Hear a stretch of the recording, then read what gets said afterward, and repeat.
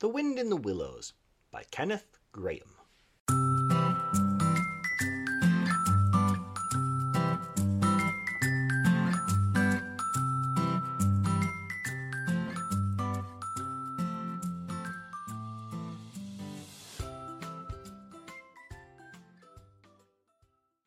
Chapter 9. Wayfarers All. The water rat was restless, and he did not exactly know why. To all appearance the summer's pomp was still at fullest height, and although in the tilled acres green had given way to gold, though rowans were reddening and the woods were dashed here and there with a tawny fierceness, yet light and warmth and colour were still present in undiminished measure, clean of any chilly premonitions of the passing year. But the constant chorus of the orchards and hedges had shrunk to a casual evensong from a few yet unwearied performers. The robin was beginning to assert himself once more, and there was a feeling in the air of change and departure.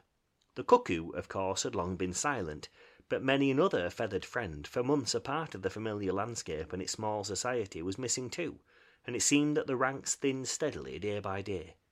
Rat, ever observant of all winged movement, saw that it was taking daily a southing tendency, and even as he lay in bed at night he thought he could make out, passing in the darkness overhead, the beat and quiver of impatient pinions, obedient to the peremptory call. Nature's grand hotel has its seasons, like the others.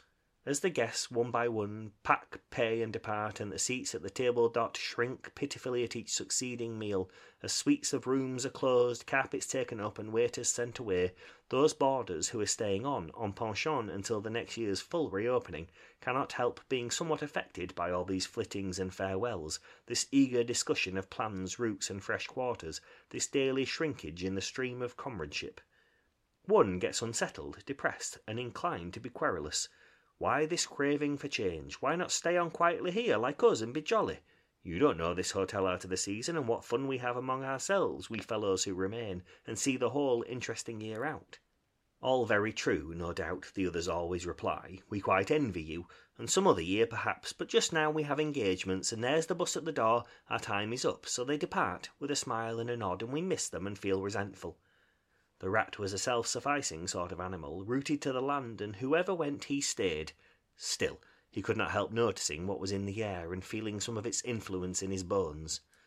It was difficult to settle down to anything seriously with all this flitting going on. Leaving the waterside, where rushes stood thick and tall in a stream that was becoming sluggish and low, he wandered countrywards, crossed a field or two of pasturage already looking dusty and parched, and thrust into the great realm of wheat, yellow, wavy, and murmurous, full of quiet motion and small whisperings. Here he often loved to wander, through the forest of stiff, strong stalks that carried their own golden sky away over his head, a sky that was always dancing, shimmering, softly talking, or swaying strongly to the passing wind and recovering itself with a toss and a merry laugh. Here, too, he had many small friends, a society complete in itself, leading full and busy lives, but always with a spare moment to gossip and exchange news with a visitor.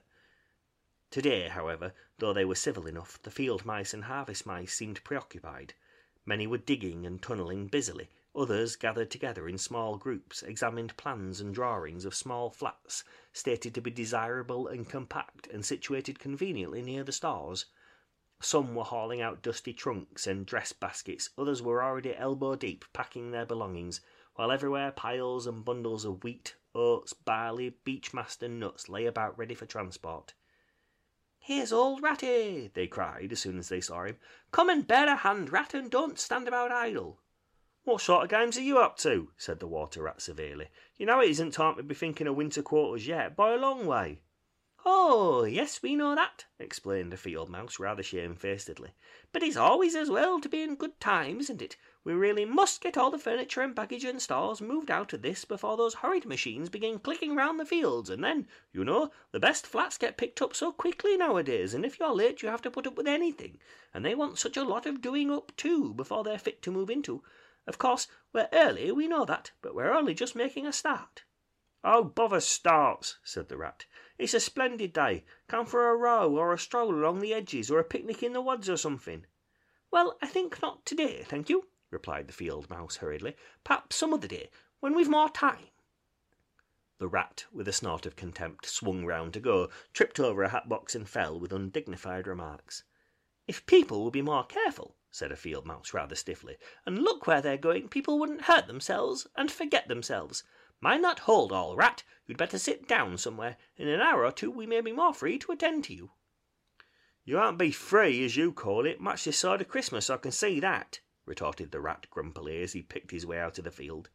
He returned somewhat despondently to his river again, his faithful, steady-going old river which never packed up, flitted, or went into winter quarters. In the osiers which fringed the bank he spied a swallow sitting. Presently it was joined by another, and then by a third, and the birds, fidgeting restlessly on their bough, talked together earnestly and low. "What, already?" said the Rat, strolling up to them. "What's the hurry? I call it simply ridiculous." "Oh, we're not off yet, if that's what you mean," replied the first swallow. "We're only making plans and arranging things, talking it over, you know, what route we're taking this year and where we'll stop and so on. That's half the fun." "Fun?" said the Rat. "Now that's just what I don't understand. If you've got to leave this pleasant place and your friends who will miss you in your snug homes that you've just settled into, why, when the hour strikes, I've no doubt you'll go bravely and face all the trouble and discomfort and change and newness and make believe that you're not very unhappy. But to want to talk about it or even think about it till you really need to—" "No, you don't understand, naturally," said the second swallow. "First we feel it stirring within us, a sweet unrest, then back come the recollections one by one like homing pigeons. They flutter through our dreams at night, they fly with us in our wheelings and circlings by day. We hunger to inquire of each other, to compare notes and assure ourselves that it was all really true, as one by one the scents and sounds and names of long-forgotten places come gradually back and beckon to us." "Couldn't you stop on for just this year?" suggested the Water Rat wistfully. "We'll all do our best to make you feel at home. You've no idea what good times we have here while you're far away." "I tried stopping on 1 year," said the third swallow. "I'd grown so fond of the place that when the time came I hung back and let the others go on without me. For a few weeks it was all well enough, but afterwards, oh, the weary length of the nights, the shivering sunless days, the air so clammy and chill and not an insect in an acre of it. No, it was no good. My courage broke down, and one cold, stormy night I took wing, flying well inland on account of the strong easterly gales. It was snowing hard as I beat through the passes of the great mountains, and I had a stiff fight to win through. But never shall I forget the blissful feeling of the hot sun again on my back as I sped down to the lakes that lay so blue and placid below me, and the taste of my first fat insect. The past was like a bad dream. The future was all happy holiday as I moved southwards week by week, easily, lazily, lingering as long as I dared, but always heeding the call. No, I had had my warning. Never again did I think of disobedience." "Ah, yes, the call of the south, twittered the other two dreamily. "Its songs, its hues, its radiant air. Oh, do you remember?" And forgetting the Rat, they slid into passionate reminiscence, while he listened fascinated and his heart burned within him. In himself, too, he knew that it was vibrating at last, that chord hitherto dormant and unsuspected. The mere chatter of these southern-bound birds, their pale and second-hand reports, had yet power to awaken this wild new sensation, and thrill him through and through with it. What would one moment of the real thing work in him? One passionate touch of the real southern sun, one waft of the authentic odour? With closed eyes he dared to dream a moment in full abandonment, and when he looked again the river seemed steely and chill, the green fields grey and lightless. Then his loyal heart seemed to cry out on his weaker self for its treachery. "Why'd you ever come back then at all?" he demanded of the swallows jealously. "What do you find to attract you in this poor drab little country?" "And do you think," said the swallow, "that the other call is not for us too in its due season? The call of lush meadow grass, wet orchards, warm, insect-haunted ponds, of browsing cattle, of haymaking, and all the farm buildings clustering round the house of the perfect eaves." "Do you suppose," asked the second one, "that you are the only living thing that craves with a hungry longing to hear the cuckoo's note again?" "In due time," said the third, "we shall be homesick once more for quiet water lilies swaying on the surface of an English stream, but today all that seems pale and thin and very far away.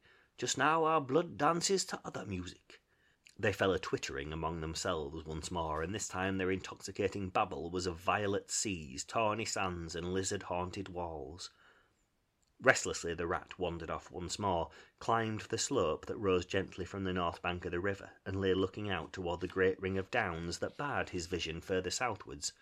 His simple horizon hitherto, his mountains of the moon, his limit behind which lay nothing he had cared to see or to know. Today, to him gazing south with a newborn need stirring in his heart, the clear sky over their long, low outlines seemed to pulsate with promise. Today the unseen was everything, the unknown the only real fact of life. On this side of the hills was now the real blank. On the other lay the crowded and coloured panorama that his inner eye was seeing so clearly. What seas lay beyond, green, leaping and crested? What sunbathed coasts along which the white villas glittered against the olive woods? What quiet harbours thronged with gallant shipping bound for purple islands of wine and spice, islands set low in languorous waters? He rose and descended riverwards once more, then changed his mind and sought the side of the dusty lane. There, lying half buried in the thick, cool underhedge tangle that bordered it, he could muse on the metalled road and all the wondrous world that it led to, and all the wayfarers, too, that might have trodden it, and the fortunes and adventures they'd gone to seek or found unseeking. Out there beyond. Beyond. Footsteps fell on his ear, and the figure of one that walked somewhat wearily came into view, and he saw that it was a rat, and a very dusty one. The wayfarer, as he reached him, saluted with a gesture of courtesy that had something foreign about it, hesitated a moment, then, with a pleasant smile, turned from the track and sat down by his side in the cool herbage. He seemed tired, and the rat let him rest unquestioned, understanding something of what was in his thoughts, knowing, too, the value all animals attach at times to mere silent companionship, when the weary muscles slacken and the mind marks time. The wayfarer was lean and keen-featured, and somewhat bowed at the shoulders. His paws were thin and long, his eyes much wrinkled at the corners, and he wore small gold earrings in his neatly set, well-shaped ears. His knitted jersey was of a faded blue, his breeches, patched and stained, were based on a blue foundation, and his small belongings that he carried were tied up in a blue cotton handkerchief. While he had rested a while, the stranger sighed, snuffed the air, and looked about him. "That was clover, that warm whiff on the breeze," he remarked, "and those are cows we hear cropping the grass behind us and blowing softly between mouthfuls. There is a sound of distant reapers, and yonder rises a blue line of cottage smoke against the woodland. The river runs somewhere close by, for I hear the call of a moorhen, and I see by your build that you're a freshwater mariner. Everything seems asleep, and yet going on all the time. 'Tis a goodly life that you lead, friend. No doubt the best in the world, if only you are strong enough to lead it." "Yeah, it's the life, the only life to live," responded the water-rat dreamily, and without his usual whole-hearted conviction. "I did not say exactly that," replied the stranger cautiously, "but no doubt it's the best. I've tried it, and I know, and because I've just tried it, 6 months of it, and know it's the best, here am I, footsore and hungry, tramping away from it, tramping southward, following the old call, back to the old life, the life which is mine and which will not let me go." "Is this, then, yet another of 'em?" mused the rat. "And where have you just come from?" he asked. He hardly dared to ask where he was bound for. He seemed to know the answer only too well. "Nice little farm," replied the wayfarer briefly. "Up along in that direction." He nodded northwards. "Never mind about it. I had everything I could want, everything I had any right to expect of life, and more, and here I am. Glad to be here all the same, though, glad to be here. So many miles farther on the road, so many hours nearer to my heart's desire." His shining eyes held fast to the horizon, and he seemed to be listening for some sound that was wanting from that inland acreage, vocal as it was with the cheerful music of pasturage and farmyard. "You're not one of us," said the water-rat, "nor yet a farmer, nor even, I should judge, of this country." "Right," replied the stranger.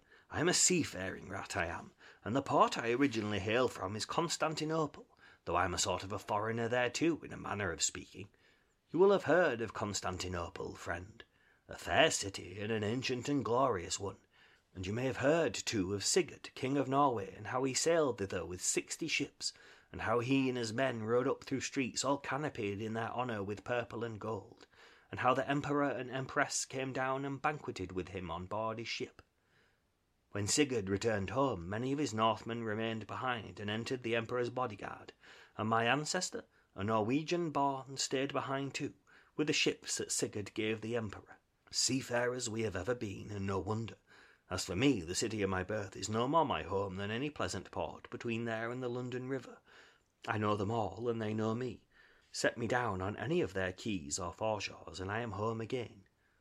"I suppose you go great voyages," said the Water Rat with growing interest. "Months and months out of sight of land, and provisions running short, and allowances to water, and your mind communing with the mighty ocean, and all that sort of things." "By no means," said the Sea Rat frankly. "Such a life as you describe would not suit me at all. I'm in the coasting trade, and rarely out of sight of land. It's the jolly times on shore that appeal to me as much as any seafaring.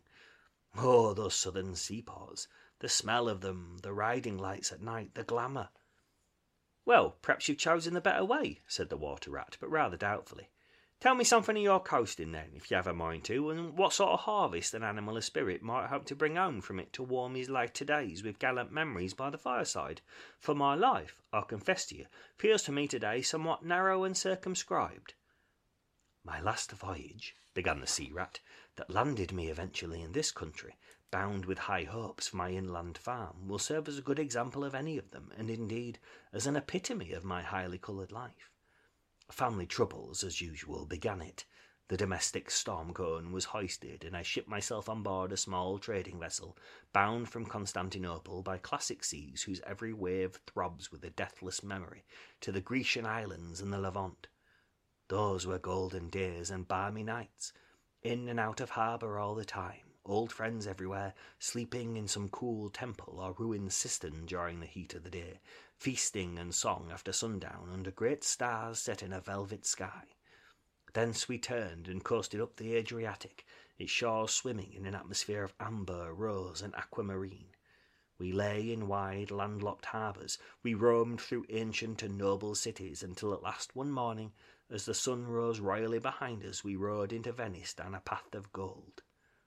Oh, Venice is a fine city wherein a rat can wander at his ease and take his pleasure, or when weary of wandering can sit at the edge of the Grand Canal at night, feasting with his friends when the air is full of music and the sky full of stars, and the lights flash and shimmer on the polished steel prows of the swaying gondolas, packed so that you could walk across the canal on them from side to side. And then the food. Do you like shellfish? Well, well, we won't linger over that now." He was silent for a time, and the Water Rat, silent too and enthralled, floated on dream canals and heard a phantom song pealing high between vaporous, grey wave-lapped walls. "Southward we sailed again at last," continued the Sea Rat, "coasting down the Italian shore till finally we made Palermo, and there I quitted for a long, happy spell on shore. I never stick too long to one ship. One gets narrow-minded and prejudiced. Besides, Sicily is one of my happy hunting grounds. I know everybody there, and their ways just suit me. I spent many jolly weeks in the islands, staying with friends up country. When I grew restless again, I took advantage of a ship that was trading to Sardinia and Corsica, and very glad I was to feel the fresh breeze and the sea spray in my face once more." "But isn't it rather hot and stuffy down in the hold, I think you call it?" asked the Water Rat. The seafarer looked at him with the suspicion of a wink. "I'm an old hand," he remarked with much simplicity. "The captain's cabin's good enough for me." "It's a hard life, by all accounts," murmured the Rat, sunk in deep thought. "For the crew it is," replied the seafarer gravely, again with the ghost of a wink. "From Corsica," he went on, "I made use of a ship that was taking wine to the mainland. We made a lassio in the evening, lay to and hauled up our wine casks and hove them overboard, tied one to the other by a long line. Then the crew took to the boats and rowed shorewards, singing as they went and drawing after them the long bobbing procession of casks, like a mile of porpoises. On the sands they had horses waiting, which dragged the casks up the steep street of the little town with a fine rush and clatter and scramble. When the last cask was in, we went and refreshed and rested, and sat late into the night drinking with our friends, and next morning I was off to the great olive woods for a spell and a rest. For now I had done with islands for the time, and ports and shipping were plentiful, so I led a lazy life among the peasants, lying and watching them work, or stretched high on the hillside with the blue Mediterranean far below me. And so at length, by easy stages and partly on foot, partly by sea, to Marseille, and the meeting of old shipmates and the visiting of great ocean-bound vessels and feasting once more. Talk of shellfish? Why, sometimes I dream of the shellfish of Marseille and wake up crying." "That reminds me," said the polite water rat. "You happened to mention that you were hungry, and I ought to have spoken earlier. Of course you will stop and take your midday meal with me. My hole is close by, it's some time past noon, and you're very welcome to whatever there is." "Now I call that kind and brotherly of you," said the sea rat. "I was indeed hungry when I sat down, and ever since I inadvertently happened to mention shellfish, my pangs have been extreme. But couldn't you fetch it along out here? I'm none too fond of going under hatches unless I'm obliged to, and then, while we eat, I could tell you more concerning my voyages and the pleasant life I lead. At least, it is very pleasant to me, and by your attention I judge it commends itself to you, whereas if we go indoors, it is 100 to 1 that I shall presently fall asleep." "That is indeed an excellent suggestion," said the water rat, and hurried off home. There he got out the luncheon basket and packed a simple meal, in which, remembering the stranger's origin and preferences, he took care to include a yard of long French bread, a sausage out of which the garlic sang, some cheese which lay down and cried, and a long-necked straw-covered flask containing bottled sunshine shed and garnered on far southern slopes. Thus laden, he returned with all speed, and blushed for pleasure at the old seaman's commendations of his taste and judgment, as together they unpacked the basket and laid out the contents on the grass by the roadside. The sea rat, as soon as his hunger was somewhat assuaged, continued the history of his latest voyage, conducting his simple hearer from port to port of Spain, landing him at Lisbon, Oporto, and Bordeaux, introducing him to the pleasant harbours of Cornwall and Devon, and so up the channel to that final quayside, where, landing after winds long contrary, storm-driven and weather-beaten, he had caught the first magical hints and heraldings of another spring, and, fired by these, had sped on a long tramp inland, hungry for the experiment of life on some quiet farmstead, very far from the weary beating of any sea. Spellbound and quivering with excitement, the water rat followed the adventurer league by league over stormy bays, through crowded roadsteads, across harbour bars on a racing tide, up winding rivers that hid their busy little towns round a sudden turn, and left him with a regretful sigh planted at his dull inland farm, about which he desired to hear nothing. By this time the meal was over, and the seafarer, refreshed and strengthened, his voice more vibrant, his eyes lit with a brightness that seemed caught from some faraway sea-beacon, filled his glass with the red and glowing vintage of the south, and leaning toward the water rat, compelled his gaze and held him, body and soul, while he talked. Those eyes were of the changing, foam-streaked grey-green of leaping northern seas. In the glass shone a hot ruby that seemed the very heart of the south, beating for him who had courage to respond to its pulsation. The twin lights, the shifting grey and the steadfast red, mastered the water rat and held him bound, fascinated, powerless. The quiet world outside their rays receded far away and ceased to be, and the talk, the wonderful talk, flowed on. Was it speech entirely, or did it pass at times into song? Chanty of the sailors weighing the dripping anchor, sonorous hum of the shrouds in a tearing northeaster, ballad of the fisherman hauling his nets at sundown against an apricot sky, chords of guitar and mandolin from gondola or cake. Did it change into the cry of the wind, plaintive at first, angrily shrill as it freshened, rising to a tearing whistle, sinking to a musical trickle of air from the leach of the bellying sail? All these sounds the spellbound listener seemed to hear, and with them the hungry complaint of the gulls and the sea-mews, the soft thunder of the breaking wave, the cry of the protesting shingle.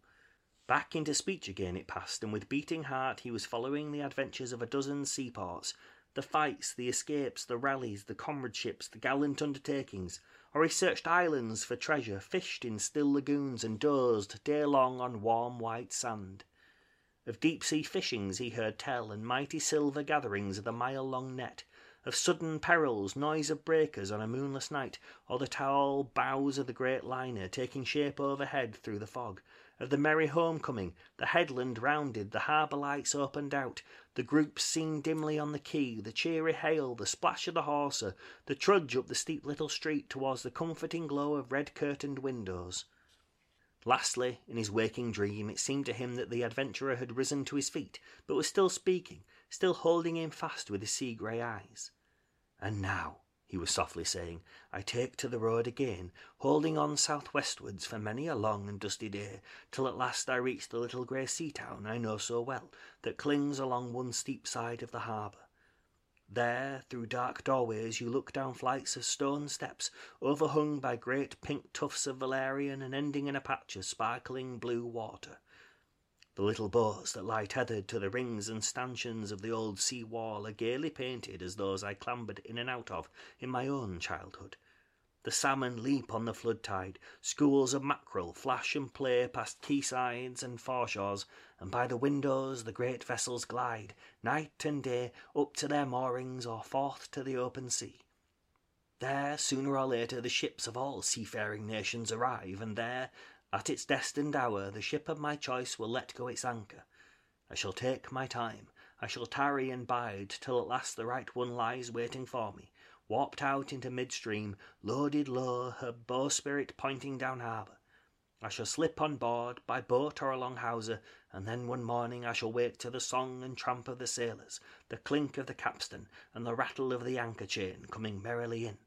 We shall break out the jib and foresail. The white houses on the harbour side will glide slowly past us as she gathers steering way, and the voyage will have begun. As she forges toward the headlands, she will clothe herself with canvas, and then, once outside, the sounding slap of great green seas as she heels to the wind, pointing south. And you will come too, young brother, for the days pass and never return, and the south still waits for you. Take the adventure, heed the call, now ere the irrevocable moment passes. 'Tis but a banging of the door behind you, a blithesome step forward, and you are out of the old life and into the new. Then some day long hence, jog home here if you will, when the cup has been drained and the play has been played, and sit down by your quiet river with a store of goodly memories for company. You can easily overtake me on the road, for you are young, and I am ageing and go softly. I will linger and look back, and at last I will surely see you coming, eager and light-hearted, with all the south in your face." The voice died away and ceased, as an insect's tiny trumpet dwindled swiftly into silence, and the water-rat, paralysed and staring, saw at last but a distant speck on the white surface of the road. Mechanically he rose and proceeded to repack the luncheon basket, carefully and without haste.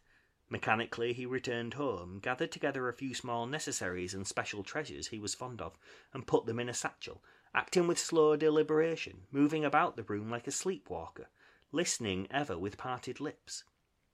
He swung the satchel over his shoulder, carefully selected a stout stick for his wayfaring, and with no haste, but with no hesitation at all, he stepped across the threshold just as the mole appeared at the door. "Why, where are you off to, Ratty?" asked the mole in great surprise, grasping him by the arm. "Going south with the rest of 'em," murmured the rat in a dreamy monotone, never looking at him. "Seawards first, and then on shipboard, and so to the shores that are calling me." He pressed resolutely forward, still without haste, but with dogged fixity of purpose. But the mole, now thoroughly alarmed, placed himself in front of him, and looking into his eyes, saw that they were glazed and set and turned a streaked and shifting grey. Not his friend's eyes, but the eyes of some other animal. Grappling with him strongly, he dragged him inside, threw him down, and held him. The rat struggled desperately for a few moments, and then his strength seemed suddenly to leave him, and he lay still and exhausted, with closed eyes, trembling. Presently the mole assisted him to rise and placed him in a chair, where he sat collapsed and shrunken into himself, his body shaken by a violent shivering, passing in time into a hysterical fit of dry sobbing. Mole made the door fast, threw the satchel into a drawer and locked it, and sat down quietly on the table by his friend, waiting for the strange seizure to pass.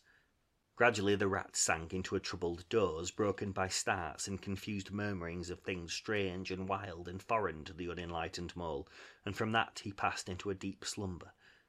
Very anxious in mind, the mole left him for a time and busied himself with household matters, and it was getting dark when he returned to the parlour and found the rat where he had left him, wide awake indeed, but listless, silent, and dejected. He took one hasty glance at his eyes, found them, to his great gratification, clear and dark and brown again as before, and then sat down and tried to cheer him up and help him to relate what had happened to him. Poor Ratty did his best, by degrees, to explain things. But how could he put into cold words what had mostly been suggestion? How recall, for another's benefit, the haunting sea voices that had sung to him? How reproduce at second hand the magic of the seafarer's 100 reminiscences? Even to himself, now the spell was broken and the glamour gone, he found it difficult to account for what had seemed, some hours ago, the inevitable and only thing. It was not surprising, then, that he failed to convey to the mole any clear idea of what he had been through that day. To the mole this much was plain. The fit, or attack, had passed away and had left him sane again, though shaken and cast down by the reaction. But he seemed to have lost all interest for the time in the things that went to make up his daily life, as well as in all pleasant forecastings of the altered days and doings that the changing season was surely bringing. Casually, then, and with seeming indifference, the mole turned his talk to the harvest that was being gathered in, the towering waggons and their straining teams, the growing ricks and the large moon rising over bare acres dotted with sheaves. He talked of the reddening apples around, of the browning nuts, of jams and preserves and the distilling of cordials, till by easy stages such as these he reached midwinter, its hearty joys and its snug home life, and then he became simply lyrical. By degrees the rat began to sit up and to join in. His dull eyes brightened and he lost some of his listless air. Presently the tactful mole slipped away and returned with a pencil and a few half-sheets of paper, which he placed on the table at his friend's elbow. "It's quite a long time since you did any poetry," he remarked. "You might have tried it this evening instead of, brooding over things so much. I've an idea that you'll feel a lot better when you've just got something jotted down, if it's only just the rhymes." The rat pushed the paper away from him wearily, but the discreet mole took occasion to leave the room. When he peeped in again some time later, the rat was absorbed and deaf to the world, alternately scribbling and sucking the top of his pencil. It is true that he sucked a good deal more than he scribbled, but it was joy to the mole to know that the cure had at least begun.